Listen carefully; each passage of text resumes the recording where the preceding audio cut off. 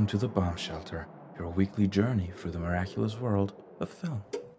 Okay, all right. This is episode 8 of our podcast known as the Bomb Shelter. Yes. This is a little different than it has been so far, but not that different, which is good, because the way it's worked so far has been all right. Would you say something else, Pat? We're averse towards change. The reason that it's different is because we're on different time zones right now. Very different. Vastly different time zones. That's the main difference. The second difference is that Max had to suffer through this week's feature presentation as he has kind of for the last 3 weeks. Well, I have to say the final note that I took on this week's feature presentation is not as agonizing, but I have some reasons as to why that ended up being the case. But we'll get to that once we discuss our feature presentation of this week, which is The Last of the Airbenders. I think that's what that movie is The Last of called. All the Airbenders. There you go. I think that's the title. But before we get into that, Max, we got to do a couple of things. The first thing is be very thankful of everyone that has listened to our show up to this point. This is a show that is very enjoyable for both of us to do. And the fact that you keep listening in and participating in the polls and giving us reactions. I've gotten comments from a couple of people telling me that they thoroughly enjoy our show. And I'm very thankful for that. So thank you to all those people that listen to us. If you are listening to us and you are not subscribed, please subscribe in your favorite platform. And then you go on every other platform where this podcast is available and subscribe as well.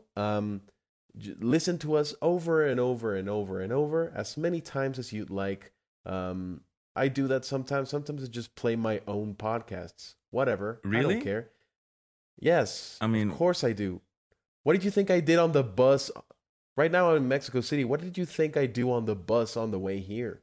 Little insight Except into listen to the into Pat's life. Oh my God! No, into our workflow process. So, Pat comes up with the amazing titles and the episode descriptions, uploads them onto our podcast's distribution service provider.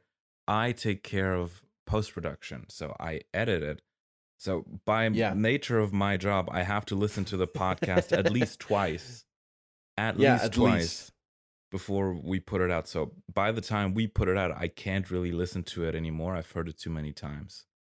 Yeah, so I listened to it once for fun and also for to match the amount of effort that Max puts into this thing, because it is a lot. Apart from our audience, I also want to thank Max for all the effort he puts into this show that we start together, because it's very fun.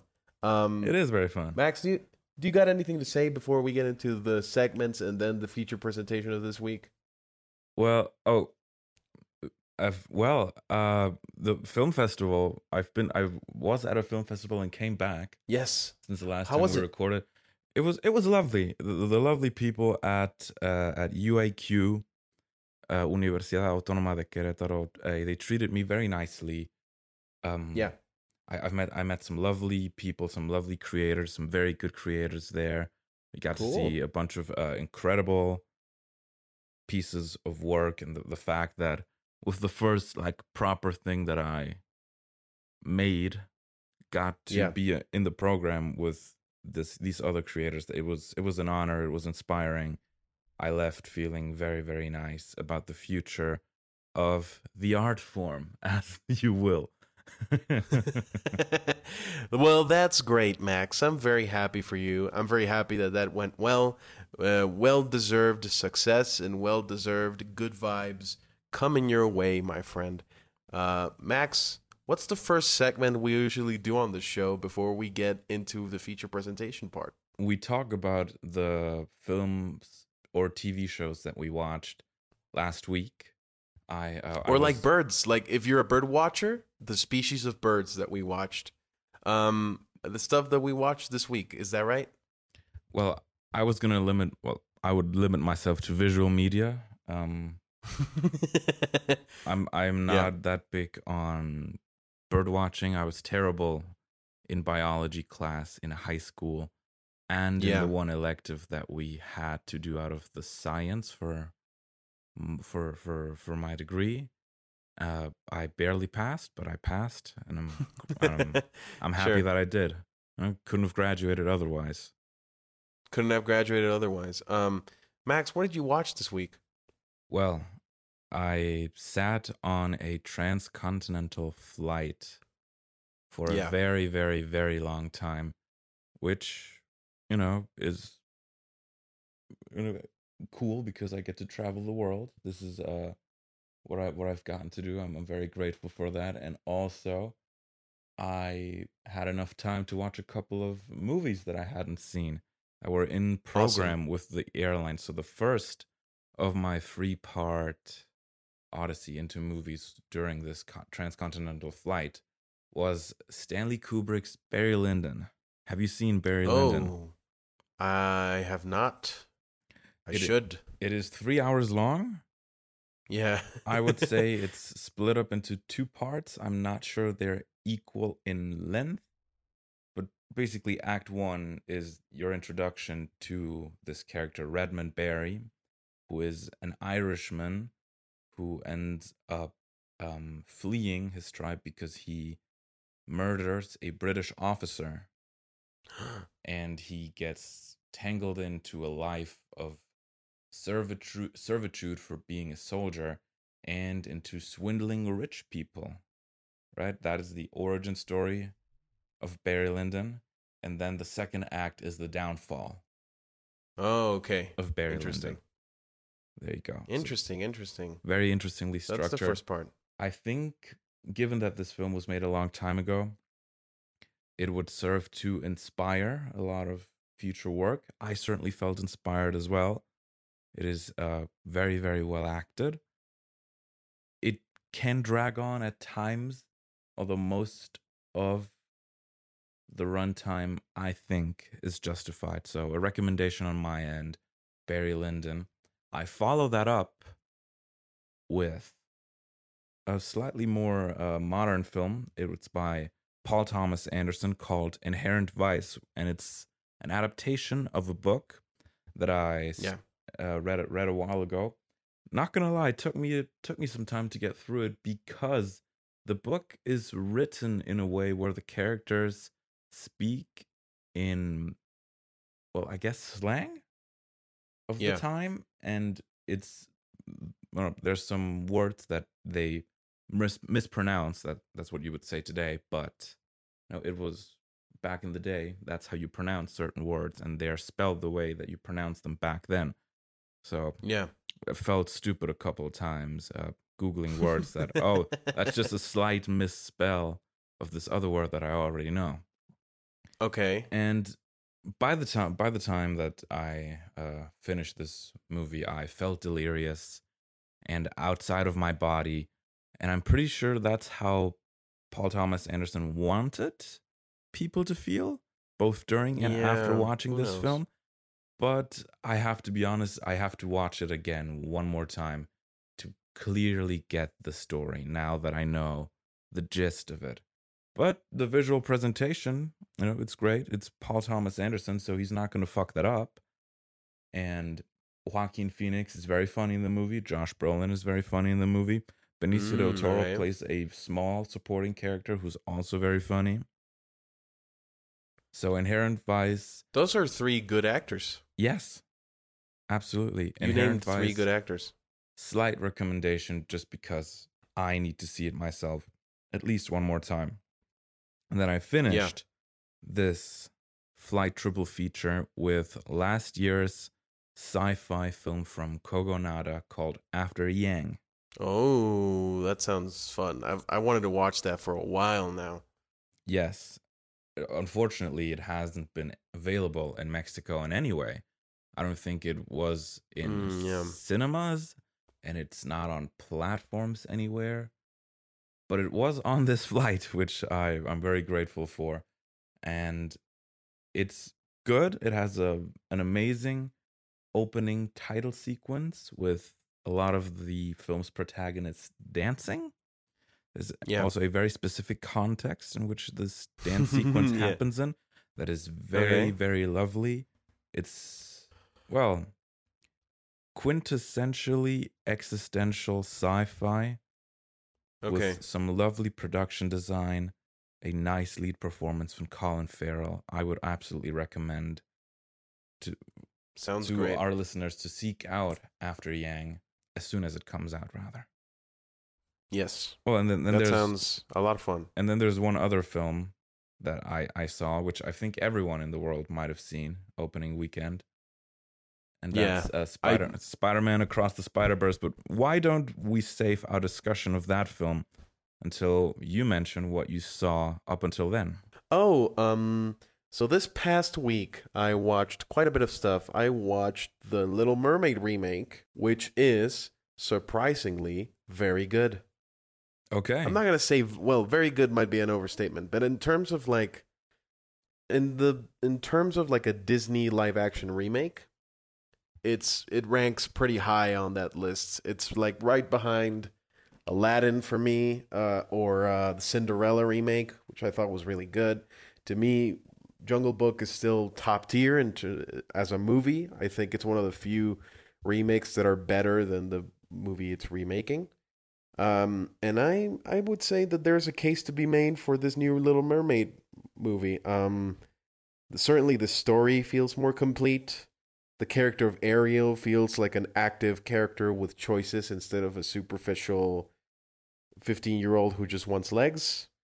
There's a more fleshed out character to Prince Eric. There's a more fleshed out character to a lot of the stuff in this movie that I did not expect there to be. Yes, the effects are a little wonky, but not every movie can take 11 years to make underwater the way Avatar did, because these people want money. Halle Bailey, wonderful. Nails every scene she's in. She's got the vocal chops for it. You don't need to be Meryl Streep to play Ariel in The Little Mermaid, but she's very convincing and very talented. Melissa McCarthy does great. Daveed Diggs does great as Sebastian. To me, the gripes about this movie are like, well, there's visual choices that are very strange. Like, why would you make Flounder look the way he does? Because he's terrifying in this movie. But apart from that, pretty good. Pretty fun, enjoyable movie. I went to the theater and there were people that were clapping and some of them were crying because it's a very emotional movie for a lot of people. Okay, so clapping for the right reasons. Clapping for the right reasons, yes. That's good. That's nice. The second thing that I watched is the entirety of season 3 of I Think You Should Leave, the best show on Netflix.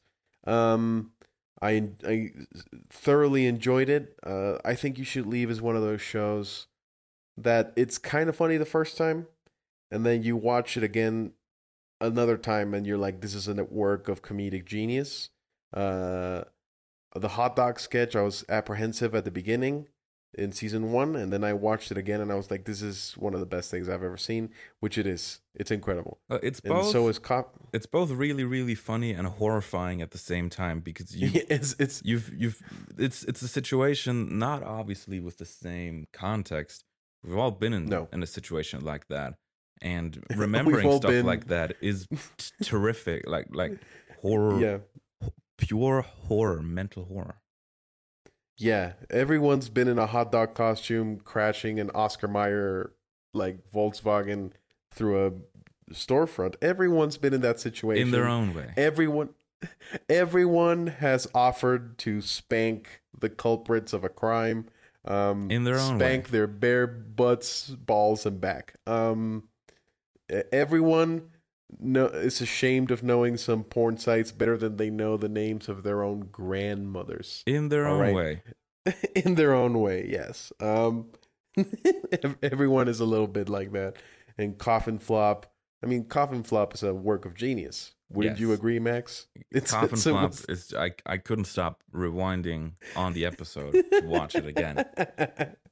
I think the best Coffin Flop is the one that's like the coffin is resting on something, and the dead body bursts out of the side anyway. Like he couldn't, like couldn't be contained by this coffin, so he just like flops out of the coffin sideways and just falls onto a young teenage boy. Exactly. And Okay, so we're thinking about the same one. That's the only body that falls out of a coffin that feels possessed. The rest, you know what? the rest are like, well, maybe the wood is bad. Again, it's body after body busting out of shit wood and hitting pavement. But this is really the one that's like someone put a piston in behind this guy because he busted out of the side of the coffin in a way he shouldn't have.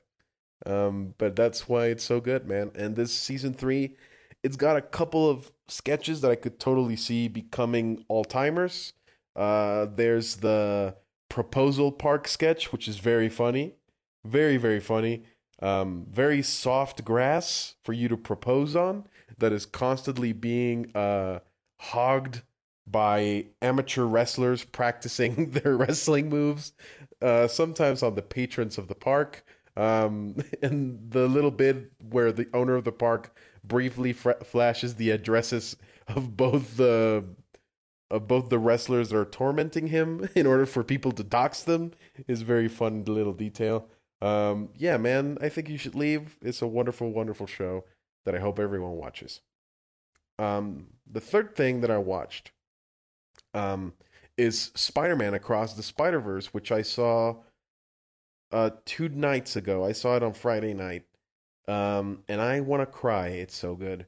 I want to cry. I saw it on a Friday matinee in IMAX. I also ran into the slight audio mixing issue that people have been talking about, but only with the opening monologue. Okay. Where the music was mixed a lot louder than the dialogue. So that is the only complaint that I have, and it's not really a complaint. Like, I just don't care. It's the best. I don't care. It's the best mainstream movie of the year for sure so far. Yes. And we haven't seen immediately. We haven't been able to see the movies coming out of Barbie, Cannes, for example, or Barbie, or Oppenheimer, or Indiana Jones, or Killers of the Flower Moon. We haven't been able to see any of that, but I don't give a shit. This movie's so good. This movie's so good. I busted out of the theater. Me and my friend who went to see it, we were both like, "Holy shit, this movie is incredible." I did not expect this movie to be just as good, if not better, than the first one. This feels big and epic, but also tender and clever and gorgeous and dark, unexpectedly dark. They made Spider-Man 2099 a real threatening, scary, unhinged presence on screen. They translated his character to the big screen. I do have one big disappointment. You have your complaint, I have mine. Japanese Spider-Man, nowhere to be seen. Nowhere to be seen. Nowhere to be seen, and I was promised by Phil Lord and Christopher Miller that he would be in this movie. And if he's in the background and that's your excuse, I'm going to bust a gasket. Like I'm going to destroy my blood vessels because I'm going to have to rewatch it again. When it comes out on digital, people are going to freeze frame it to try and find Takuya Yamashiro. And frame if he's not there, by frame. And if people find him and he's just in the background, I'm going to be very mad. I'm going to be so mad. But besides that... Well, Phil Lord and Chris Miller have also teased more spider people for the next one. There are some people we haven't met yet. Phil Lord and Chris Miller made the promise when Across the Spider-Verse was a 2-parter. It was Across the Spider-Verse Part 1 and Part 2. So he may very well be in Beyond the Spider-Verse. There you go. Which he should. If he's not, I'm going to be mad.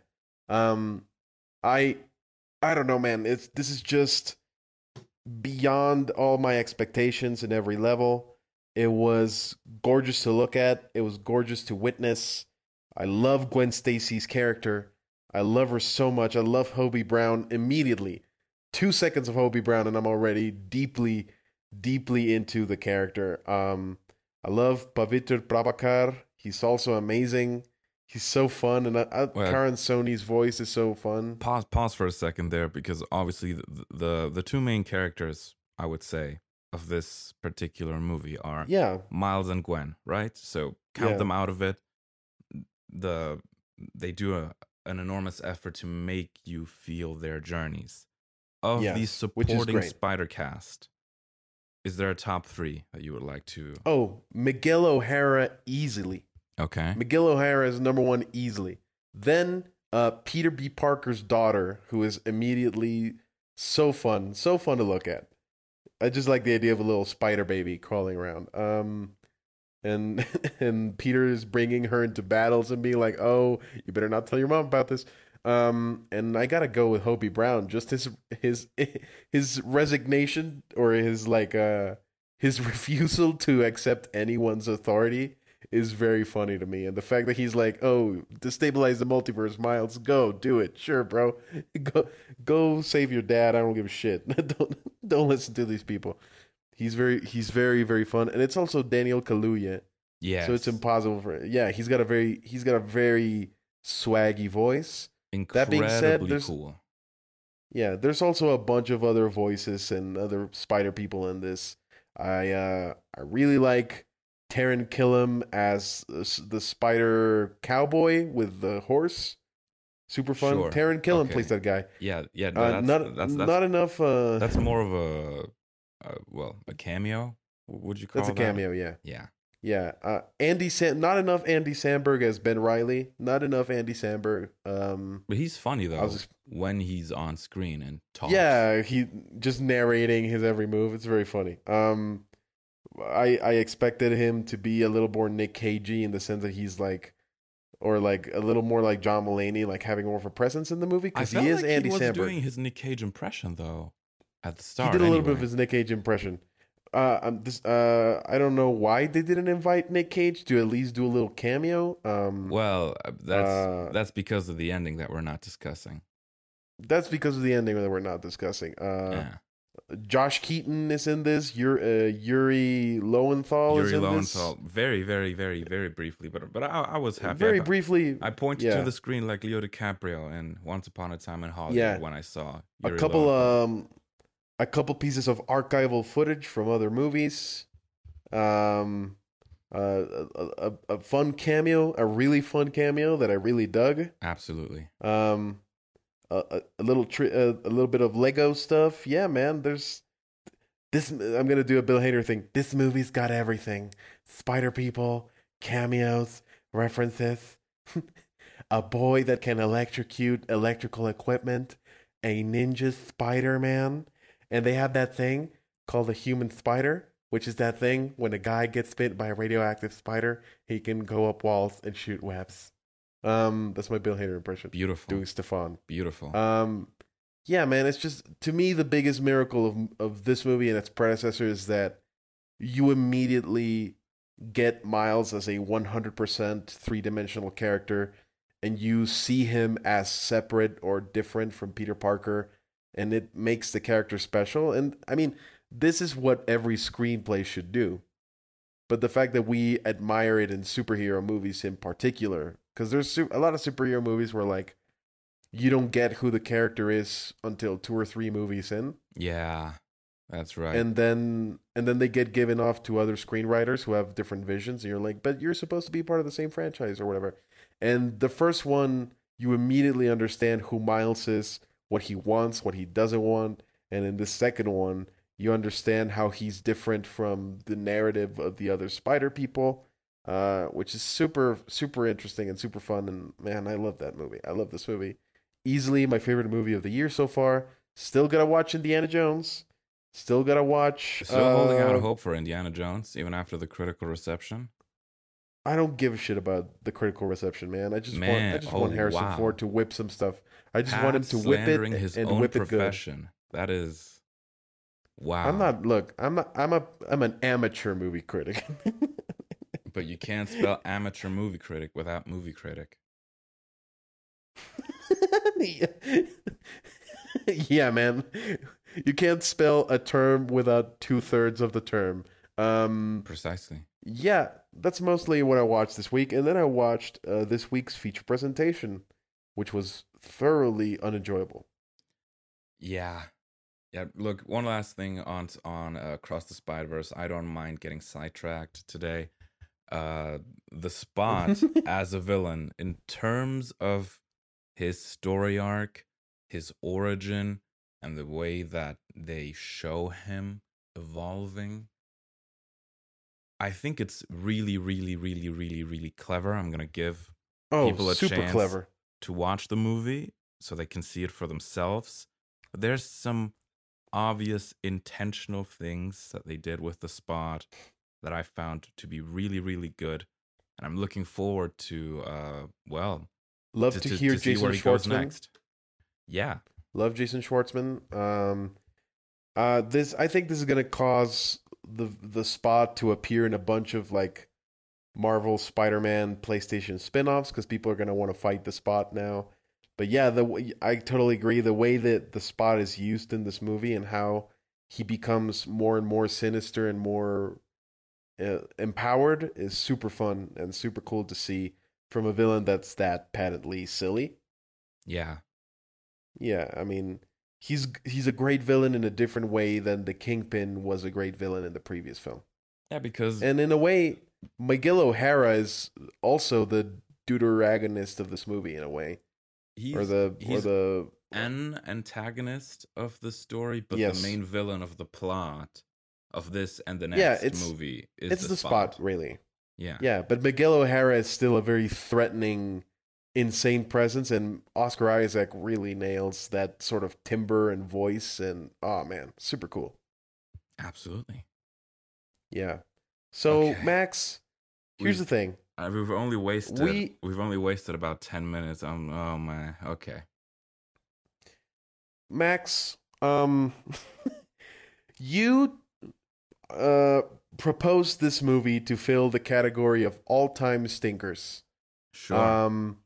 And we were both under the assumption that because King Arthur had performed so admirably in the poll the previous week, we would get to watch King Arthur, have a relaxing episode, and then we would focus on having whatever unhinged film came at us next. Your plan backfired immediately because turns out our audience, as nice as they are listening to our content, also hate us and want us to suffer. It's the reason they chose the Emoji Movie for me, and it's the reason they chose The Last Airbender for you. I gotta tell you, man, I shouldn't have given the dislike this backstory on movie. that film. I just shouldn't have said what I said. I shouldn't have. You really shouldn't have. Here's the thing. I'm one of the people who watched the movie before the cartoon because I was Really? not a Nickelodeon watcher during the time that the show was on the air. I watched the entire show in home media, and then I rewatched it as an adult on Netflix. And I think it's a delightful TV show, one of the better animated TV shows I've ever seen. Just very charismatic and full of heart and full of color and full of humor and action and cool ideas. And then there's this movie, which is a lifeless, boring, Dull. nonsensical, dull movie. And I don't know what to do with myself, man. Let me give some more I saw this in the theaters. on my end, because it's presumably what got us watching this movie in the first place. So contrary to you, I was a big time Nickelodeon watcher as a young kid. Yeah, I was Cartoon Network. I was Cartoon Network and I was Disney XD. Those were my things when I was a kid. And also I watched a lot of like DVDs of like Challenge of the Super Friends and Transformers the animated series and Top Cat. Like I watched a lot of that stuff because I have uncles with tastes. That's what I have. Fantastic, very good. So the ones that I can remember vividly are SpongeBob SquarePants and Avatar: The Last Airbender. I don't think I was into it right away just because it was on at times where I wouldn't be awake anymore. But in the lead up to season 3, Nickelodeon Germany did a month-long marathon of seasons 1 and 2. I saw all of them, and then I saw the final season as it came out weekly. I have to be very honest, I'm not very nostalgic for that time in my life, and in turn, the stuff that I used to watch. I'm not very nostalgic for neither SpongeBob nor Avatar, but I appreciate what they gave me at the time, which was a nice little bit of comfort Respite. and relief and fun. Mostly fun, Yeah, I would say. of course. So I'm not an Avatar The Last Airbender super fan. I'm a super fan of other stuff that I started watching when I was more, mature, older. But The Legend still, of Korra. no, actually, I haven't seen it yet. It's a fun show. That's nice. But this movie, I think was it 2010?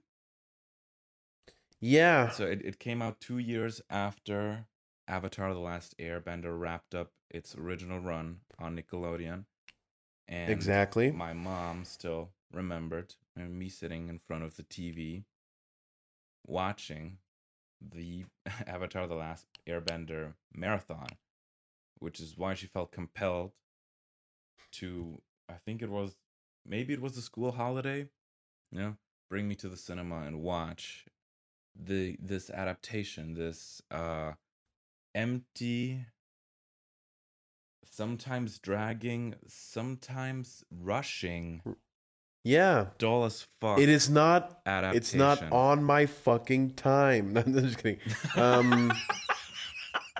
Are you gonna rush or gonna drag? Or are you gonna be on my fucking time? I think that might be the funniest thing you've ever said on the podcast. Yeah, I guess so. Part of it is you. You gave me the alley oop. So I have a confession to make. I don't think. What? I watched this movie at 1.25 speed, but I think I still caught everything that was important to catch about it. Yeah. Should I explain the plot, or do we just assume that people have seen Avatar: The Last Airbender and therefore know? People aren't as nerdy as us. Please explain the plot. Okay, so I'm gonna explain it in my trademark, entirely accurate, well-developed fashion. So, the story of The Last Airbender and the show that it is based on takes place in a world in which there are people that can control one of the four classical elements. That is to say, fire, air, water, and earth, right? And they do it by way of like cool little martial arts things, or sometimes they can just do it with their emotions. Sometimes they can just gesture with bending, which is one of my favorite things about the show. Like people get mad and suddenly fires become bigger. Like they do like, and then like a rock starts moving, which is one of the, if I could do it in real life, I would just levitate rocks every time I was frustrated at something. So there is a character called the Avatar who is empowered by spirits in a way that allows him or her or them to manipulate all four elements and have a special connection to the spirit world. Ooh. However, 100 years or 100 and something years before the events of this movie, the evil Fire Nation decided to embark on a journey of conquest across the world, and they started by killing the Airbenders because they knew that the current Avatar would be an Airbender. However, the protagonist of this movie, Aang, or should I say Ong, survives this purge of Airbenders by freezing himself in a ball in the sea for 100 years.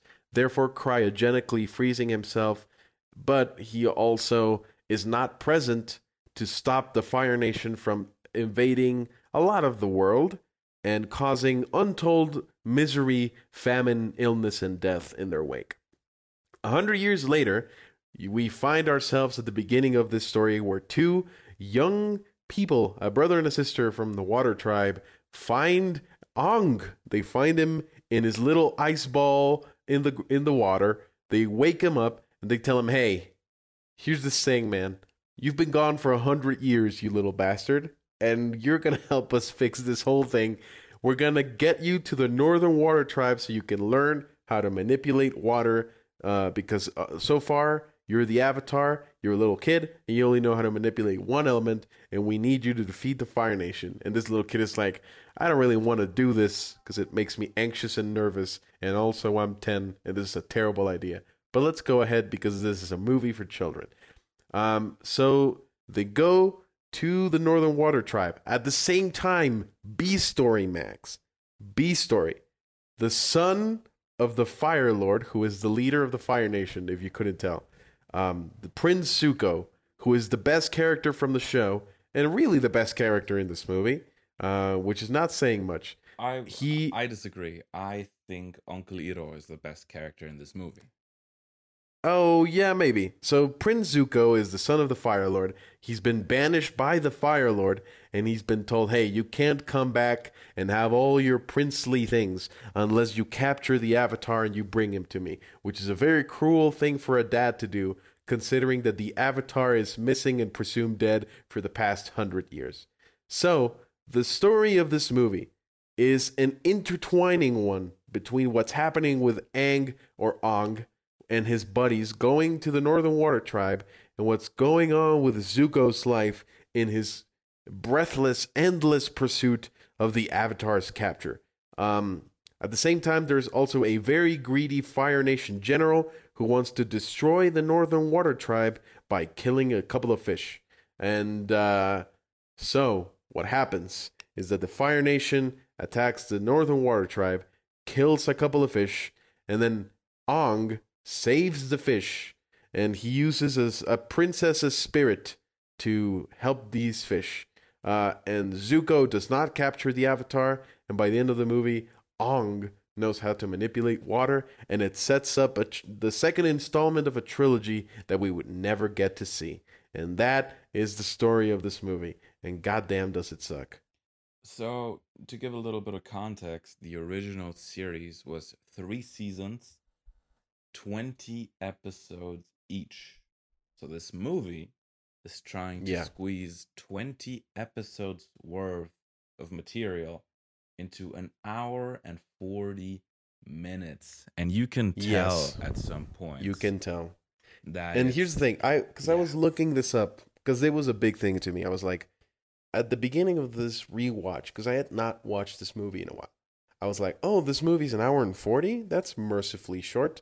And then I looked it up because I was looking about little production and trivia facts to include for this taping, this recording.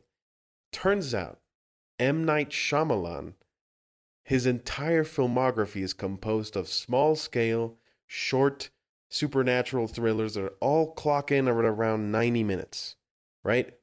So, his first instinct with this movie was to cut it down to 90 minutes and then fill in all the subplots with narration, with text, with real clunky montages, and just a lot of snipping around, and it's bad.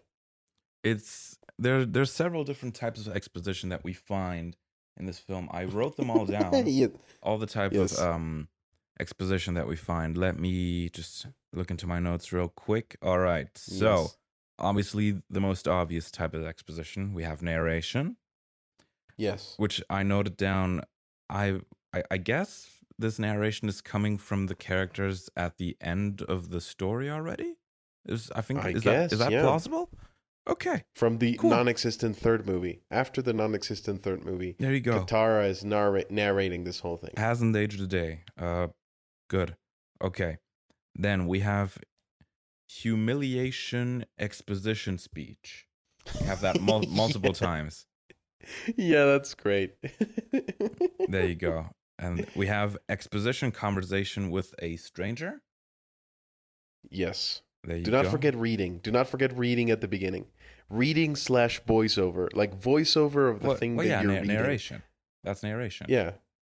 But it's two types of narration at the same time, which is it's narration cubed. Narration squared. Yeah, narration cubed. I don't think we have 4 different types of narration here. We have repetition exposition. Yes. And we have whispering to yourself exposition. Yes.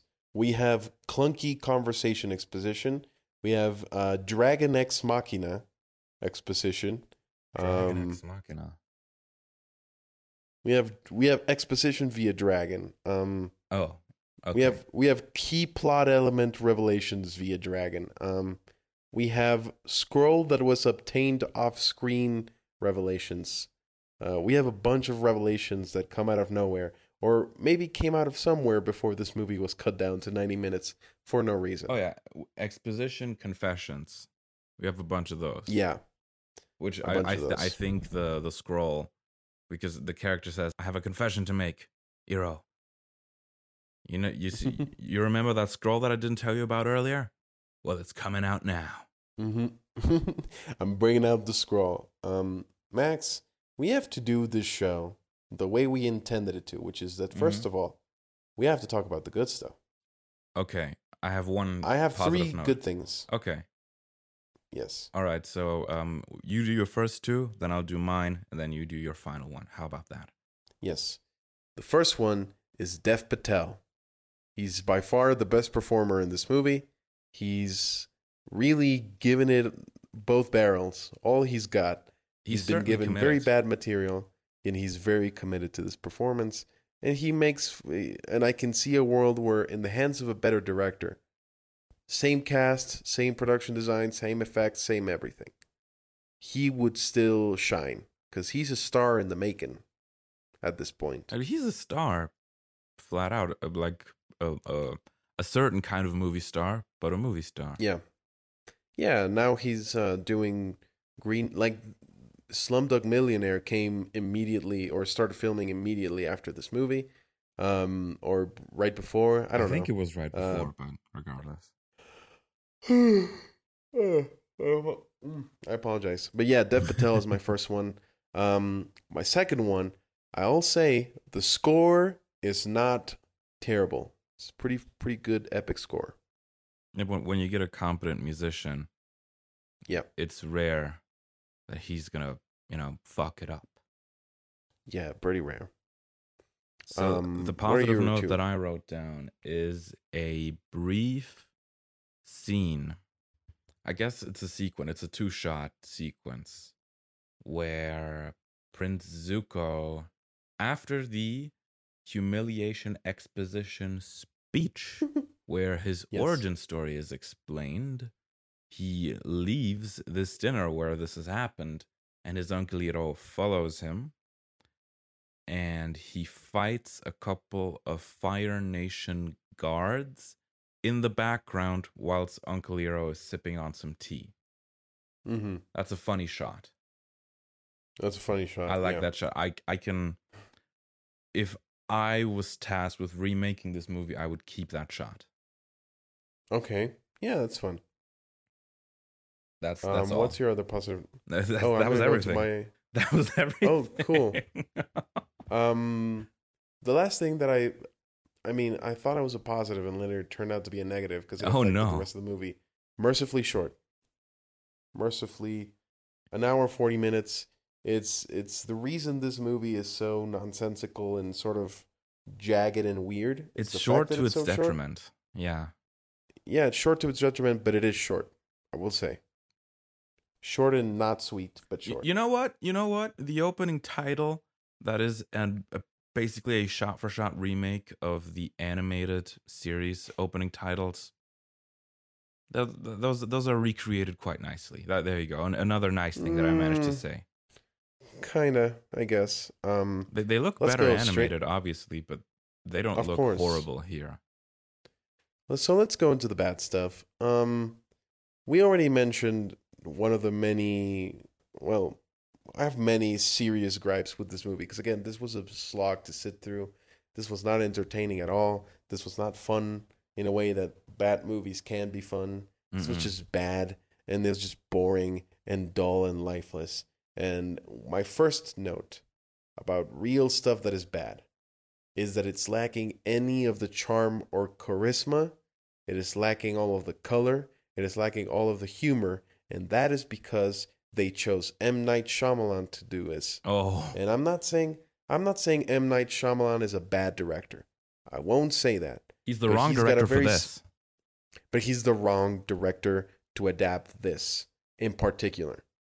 I respect the fact that he's committed to his vision and to the things that make him comfortable. That's to the fine. Things that make him him. Yeah, exactly. That's fine.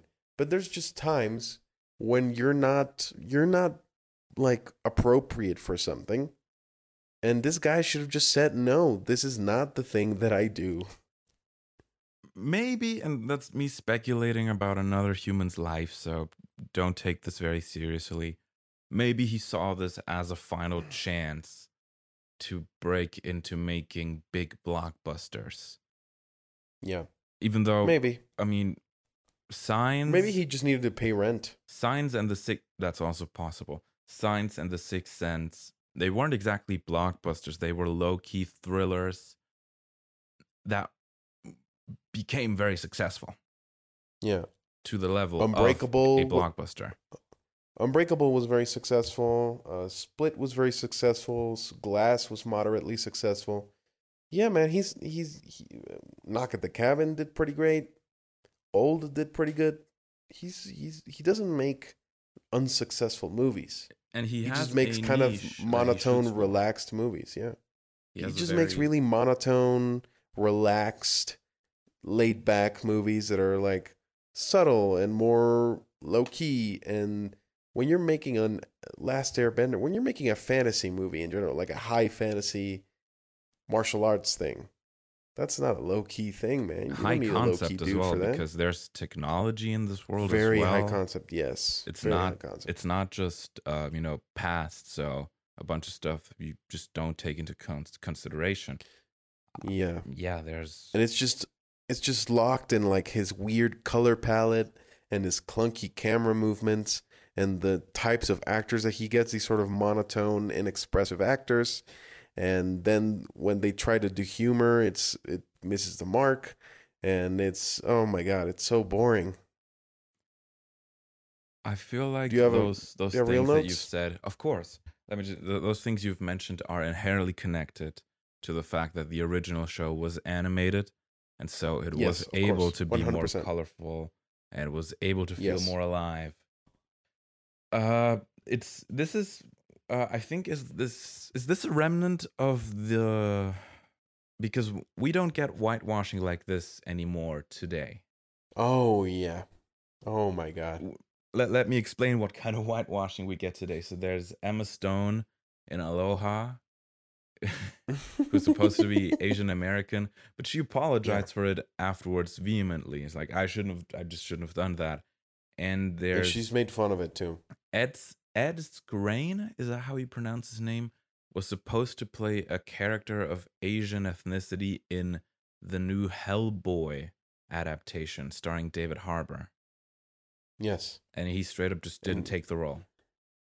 He straight up just didn't. He got replaced by another one, Ben Daimyo. Or rather, no. He took the role, got backlash for it, and then quit the movie. Yeah. But gracefully. He quit the movie gracefully.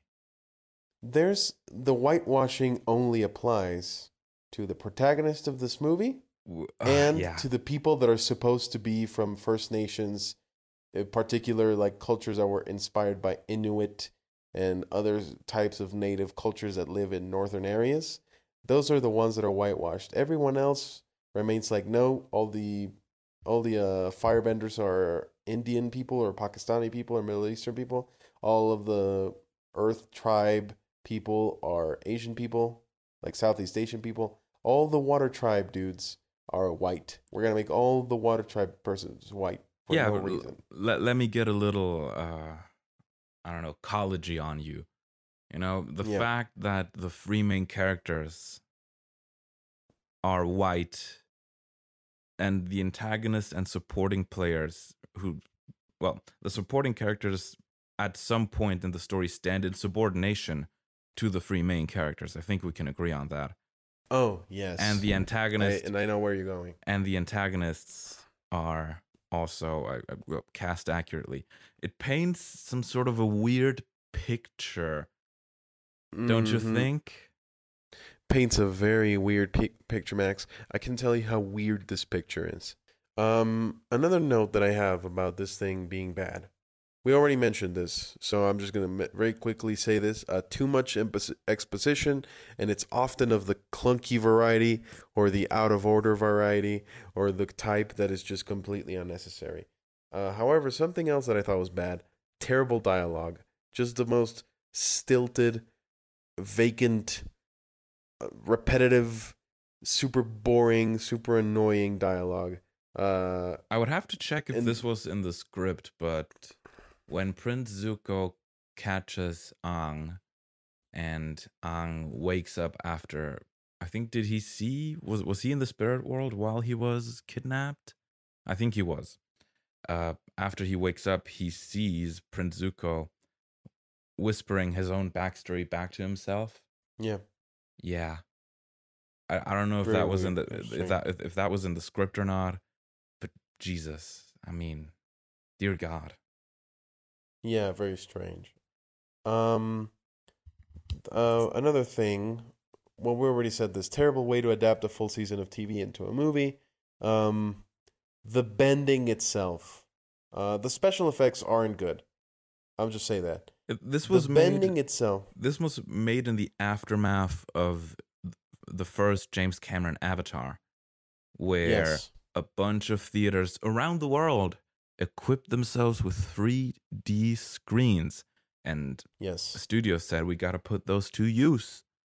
And so this movie wasn't 3D, and it has some of that 3D graphics cliche where some of the elements or some of the martial artists are supposed to reach across the screen, and the audience is supposed to dodge. The audience. Yes, we're supposed to dodge every meekly thrown plume of fire. Here's the thing. The bending itself is very elaborate in the sense it's like it's too many martial arts movements and they do very little. What's cool about the animated show is that you could just like punch the air and fire would come out of your fist. No, they have to do a full routine just to make a fire come out of a torch and hit a dude. And it just does not look good. It just looks like you just did a lot for very little. That's one thing. But the biggest thing that I have with this movie is there's a lot of changes that were made from the animated TV show for no reason. For absolutely no reason, for completely unnecessary reasons. One of them, and the one that I thought was the most blatant, is the fact that the firebenders can't create their own fire. I think that that's the one that's immediately coming to mind. It's like, wait, so firebenders need to carry fire sources wherever they go, which means that any good waterbender could just like grab a bucket, douse their brazier full of fire, or whatever torch they've put on the ground. Any self-respecting firebender, the waterbender, even an earthbender could just like put some sand on top of that baby and then it's done. And the firebender campaign of conquest is done forever. Nobody thought about this. Nobody thought that like, oh, our entire power depends on our proximity to torches. You know what's funny? I just thought of this idea. So let's say that there's a torch there and a waterbender just sprays some water onto it. It'd be kind of funny to see the firebender then pick that torch up and sort of shake it around and blow on it in order to dry it up real quick so that he can fight. Yes. But also the torch would be out because he can't light the fire, which is weird. What's cool about the animated TV show is like they have the innate ability to produce fire, which is such a destructive element.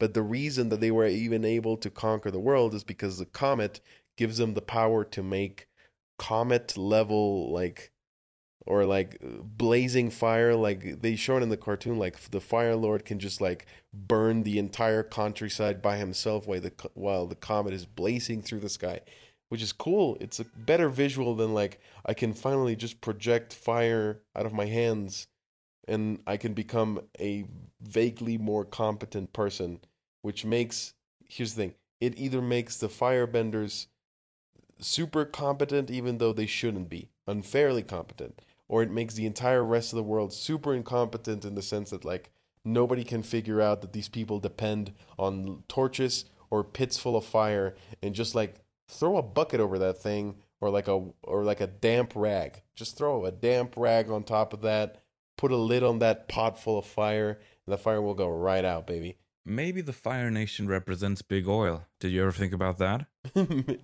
That's exactly what it represents, buddy. It represents big oil / American imperialism because they're like, they're bringing their big machines made of metal to minor resources. And you're like, yeah.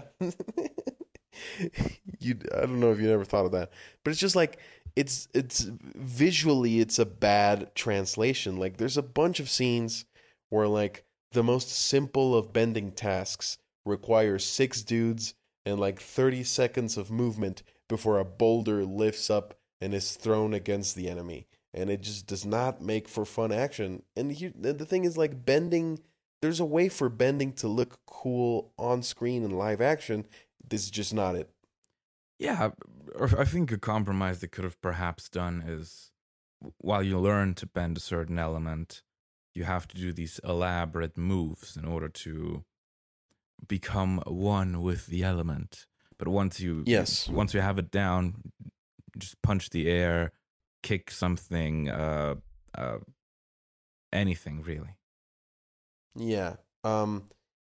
Another note about serious stuff, because this is all serious stuff, my friend. Bad plotting, and I think this is a consequence of the cutting around, because there's a lot of subplots that are reduced into like a line of narration. There's a lot of stuff that happens that way. There's a lot of like inconsistent lines of dialogue where like Sokka, or the way his name is pronounced in this show or this movie, Sokka, he says something like, "We started a rebellion," and you're like, "Wait, this war has been going on for 100 years. You didn't start anything, you dumb idiot. You mentioned it earlier in the movie." Then there's this thing about Katara, Sokka, and Aang arrive at the air temple, right? Katara, in narration, says Aang's name, mentions Aang by name. And then in the subsequent scene, Katara's like, "So hey, boy we've been traveling with for all this time, what's your name?" Which is really weird.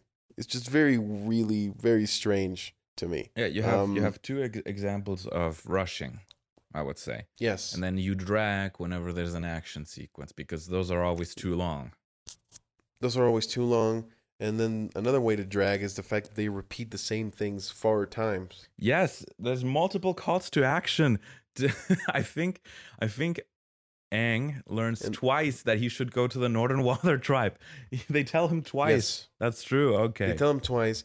Not only do they tell him twice, but then we cut to the Fire Lord, and the General Zhao is telling the Fire Lord, "We think he's going to the Northern Water Tribe because he only knows how to manipulate his birth element of air. We believe he's trying to manipulate the discipline of water." That entire in the Northern monologue, Water Tribe. That entire monologue is him saying, "I think," and maybe over and over and over again. Yeah. It is my strong belief. Exactly. Yes, it is my strong belief. Your boss would just, why don't you know? Just say that you know. And if you don't know, then don't tell me. Find out for certain. There's another unnecessary change to the cartoon. The fact that Aang's motivation for running away is that he was told that he can't have a family. When in the cartoon, it's a very perfectly plausible, he's 10 and he's the Avatar. He's 10 years old, being the Avatar is way too much for him. He runs away. And in this one, it's like, no, you can never have a family, and we fucking hate you, you stupid idiot. And then Aang is like, "I'm going to run away. I'm going to doom the entire world because I can't have kids," which is the implication this movie wants us to believe. And it's very, very weird and boring. And then by the end of the movie, he's like, "Well, if I'm the Avatar, I can't have a family. Nothing about my motivations have changed. I have implied that I want to have a family, but I have to be the Avatar for, like, I don't have a choice. I'm being forced to be the Avatar." And nothing is better for a protagonist than being forced into a situation, like being forced to accept a situation. That's what all storytelling should be. All heroes should be belligerent heroes. All heroes should be reluctant, dragged along heroes that are constantly put in a box and told, "Hey, the way we've written you is not consistent with the situation you're in, and you're going to accept it anyway. And audience, you're going to eat your stupid popcorn, you're going to fart in your cinema seat, Jesus. and then you're going to go home." That's what's going to happen. This has got you angrier than the Emoji Movie, man. I can feel it. No. I can feel it across the airwaves. I can feel it across continents. I'm being very mellow. Because The Emoji Movie. The reason I'm mad at the Emoji Movie is because I should not be lost. I should not be mad at the Emoji Movie.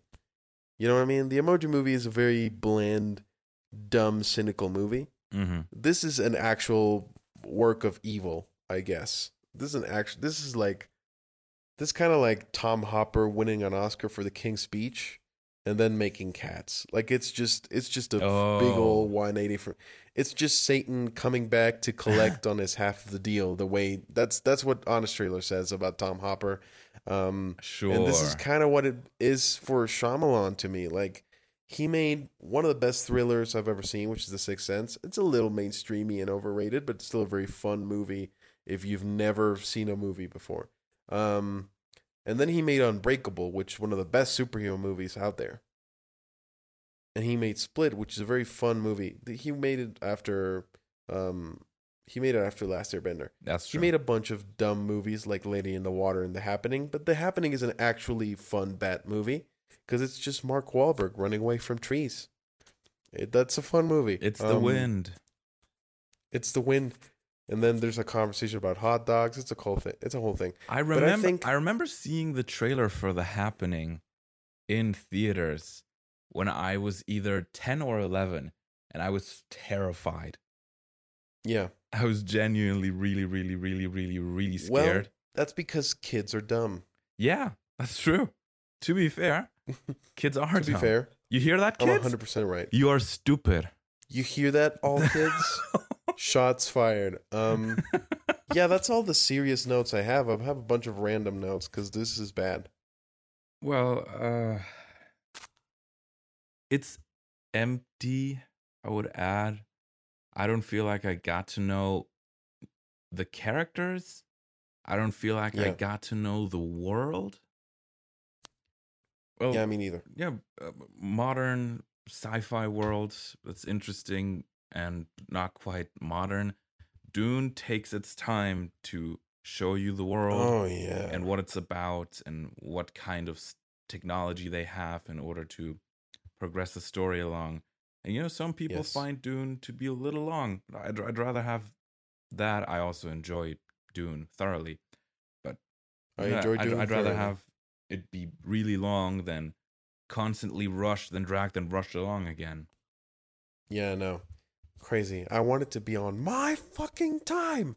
I have a bunch of random notes. Do you want to get into random notes? Because I don't have a lot of energy for this movie, I guess. One of the plot, I think what someone in the spirit world tells Aang, you just gotta get over your grief, man. You just stop being sad, bro. Like, come on. Hey, man, you know how you're sad? You should stop. Have you ever thought about not being sad?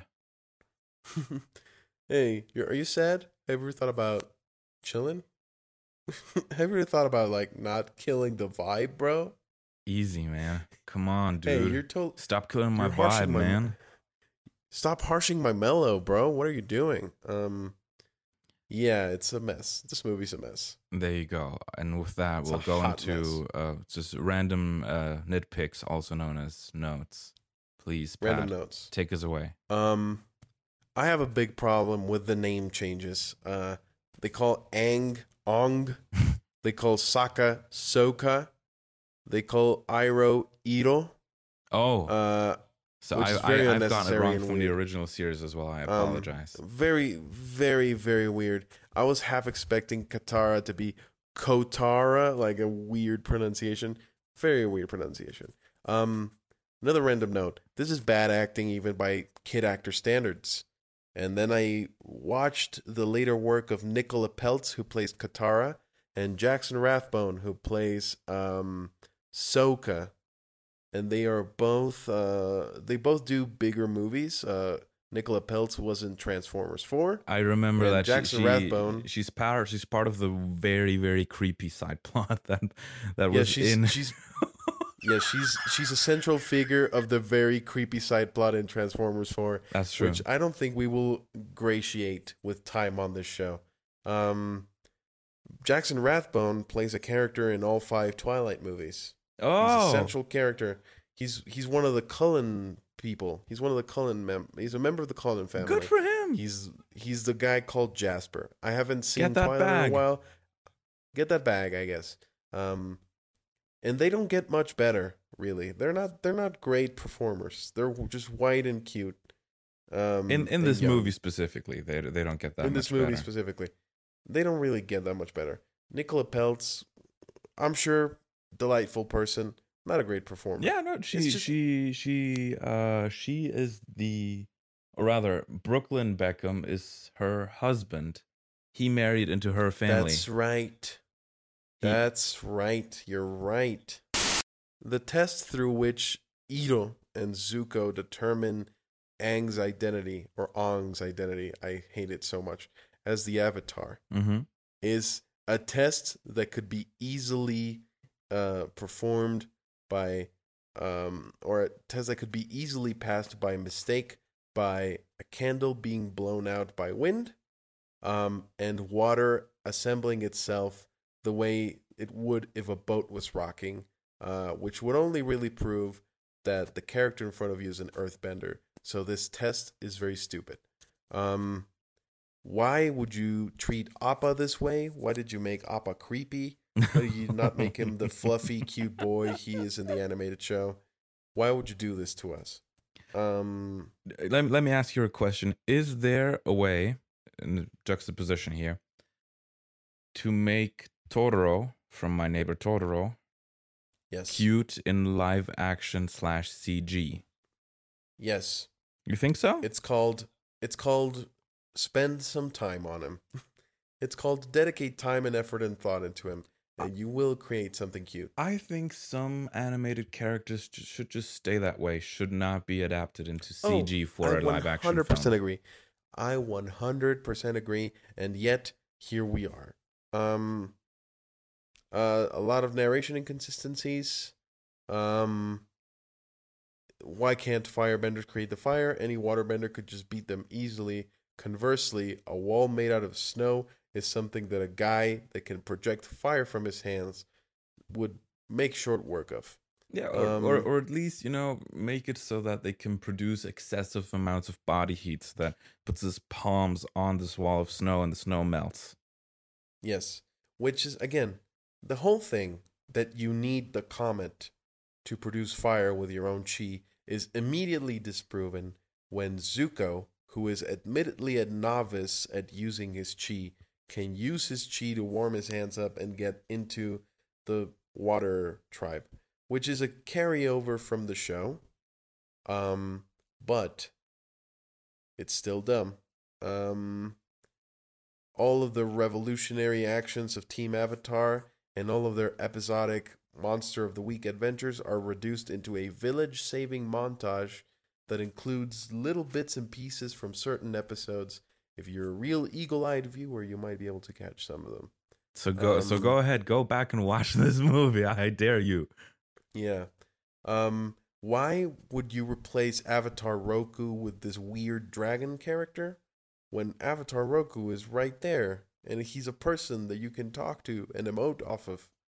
This poor kid who plays Aang, again, I don't think he's a terrible person. I'm sure he's a delightful dude, but he's not a good actor in this movie. Why would you remove the ability for him to emote against a human character by placing him in this badly color-corrected forest void with a dragon spirit? I don't know why you would do this. There's a lot of wonky zoom in and zoom outs and camera stuff. I have a note that says, "Man, this blows." There's a scene in the movie where Ong uses airbending to put a bunch of fog around him, and General Zhao is like, "What is this?" And I looked at the screen and I told the character, "It's called airbending, you dumbass. It's fog. Just walk through it." First of all, it's fog. Just walk through it. But also the fact that he's mystified that an airbender can move air around is just very stupid line to me. It's like it's a line that a character in that sort of situation would say in any other movie, but not this one, because he knows that the character is an airbender. It's like, well, what can an airbender do? Move air, make air move around. Ong, that weird fight scene when the Blue Spirit rescues Ong, there's a bunch of sequences where the fights make no sense. Ong fights a bunch of firebenders and armed martial arts bastards by throwing them or by like pulling them into a box full of made of doors and then pushing them back out with minimal to no injuries, which is not how you fight someone.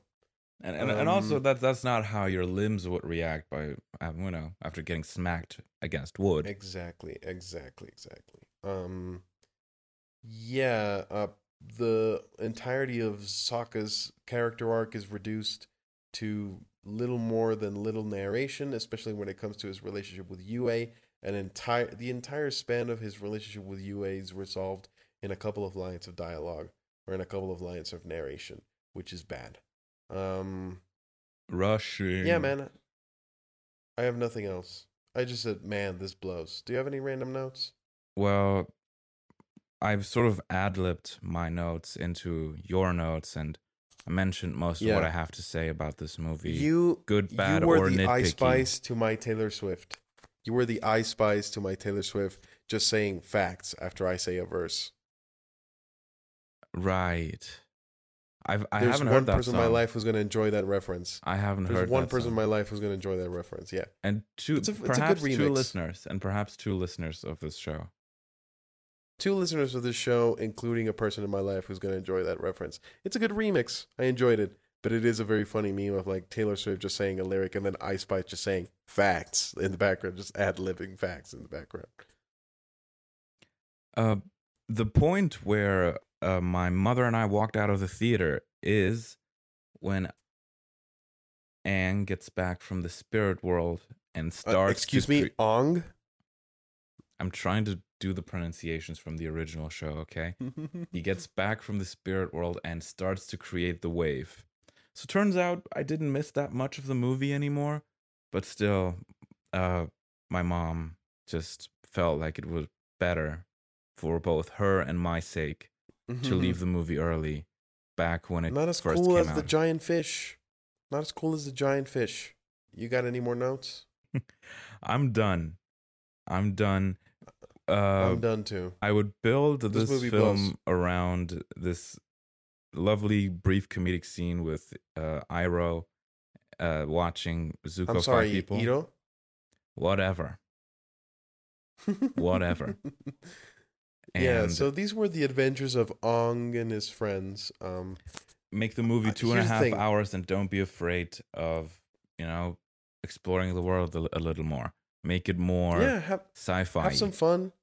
Don't give this to M. Night Shyamalan. Not to say that he's a bad director. He's just the wrong director for this sort of world, which is like all about the color and the charisma and the humor.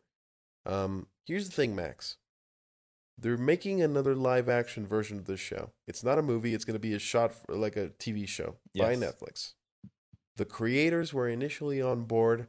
Now they're not. And they started Avatar Studios, and they're making animated projects, including a Zuko movie that's going to come out in a couple of years, which I am very excited about. And they're also making a TV show about the Avatar that comes after Korra, which is something else I'm excited about. So if you need your Avatar fix, there's going to be stuff in the future. Sorry, I interrupted you rudely there. What were you going to say? Here's the question that I have for you. Do you think there's any way this new live action adaptation is going to be any good? No. No, me neither. This is not quite an anime adaptation, right? Because anime live action adaptations are doomed from the start. This is technically not anime. Not anime. It's Western, but it's the Western show that comes closest to that sort of ethos. Yes, indeed. So it's probably gonna suck. I'm gonna try and watch it anyway, I think. And then you'll report back to us on the show if it's any good or not. I'm gonna be the Netflix correspondent for the bomb shelter. Beautiful. Max, what do we replace this movie with? Do you just want to do this? I'll get more upset because somehow during this podcast you got more upset than I did. I've been laughing a lot. A movie that won't make me laugh is Crash. Oh, you want to put this in the all-time famous Bat movies? It's by far the worst Best Picture Oscar winner ever. The same way that there was a certain lecturer I that we think both Green know, Book. I think Green Book. the same way that there was a lecturer that we both know that put me onto some really nice stuff. I had an argument during and after class with the same lecturer about Crash and how I still think that it sucks ass and that it's a travesty that it beat Brokeback Mountain to the Best Picture Oscar of that year. Yeah. So we're gonna do Crash, I guess. Max, this has been very infuriating for me, but it was delightful to talk to you. I know. I'm gonna level with you. The tone of your voice doesn't seem like you had a good time, but I'll take your word for it. No, I'm being very monotone. Partly it's because I'm a little sleepy right now. But the other part is that this movie was very boring and it was just a slog to sit through. And I'm glad I don't have to watch it anymore. 1.25 speed helps there. Immensely. I will take your word for it. I watched it at 0.5 speed because I hate myself. Nice. There you go. Nice. Building on Max, bits. Tell me. Max, where can people find you? People can find me out and about. I'm around, man. They can also find me on Instagram at Massware and on Letterboxd at Massware11. Those are the only social medias that I actually use. So they're the ones that I'm giving out on this show. Pat, is there somewhere out there where people can find you? As far away from this movie as possible. But physically, or semi-physically, you can find me on Instagram and Twitter at Pat is an Idiot. Before we go, Max, if you could bend an element, which one would it be? Earth, I think. Oh, yeah, I mean, here's the thing. Water is really the most powerful one. You can just make razor blades and instantly freeze matter. Yeah. Which is very versatile. However, I could not think of a day-to-day use for like tentacle whips and razor blades made of ice and water. And I can't find an everyday use for being able to like slide around on pieces of earth. I would just that's how I would go home. I would not pick up the bus. I would not have a car. I would just earthbend my way through life. There's like earthbenders that can like fall into the ground and like underground rise at wherever they need to go. I would never use an elevator again. I would be so buff. I would be so buff if I was an earthbender too. really engages your core, absolutely, and your leg muscles, and your shoulder muscles, I think.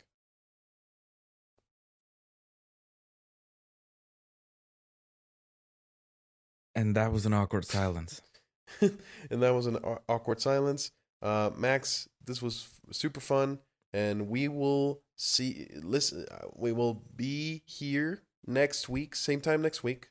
Yeah. For all y'all to listen to us talk probably about King Arthur. I hope it's about King Arthur and not Crash, because I don't want Max to be mad. I want to talk about a movie that I actually enjoy, which is King Arthur: Legend of the Sword. So please vote for that one. I don't want to manipulate your votes, particularly in an election week for people that live in Estado de Mexico and Coahuila. But please don't make us watch Crash. We can watch Crash later. Please give us a week where everything is nice for both of us. Please. I mean, yeah, you know what? You're allowed to manipulate our poll specifically. You're not undermining an institution of democracy here. No, I'm not. I'm not undermining the choice of our viewers a little bit, but this was fun. This was lovely, and I hope you enjoy it to wallow in Pat's misery and me laughing. And we'll see you next week. We will see you next week. Have a great week. Be happy, you deserve it.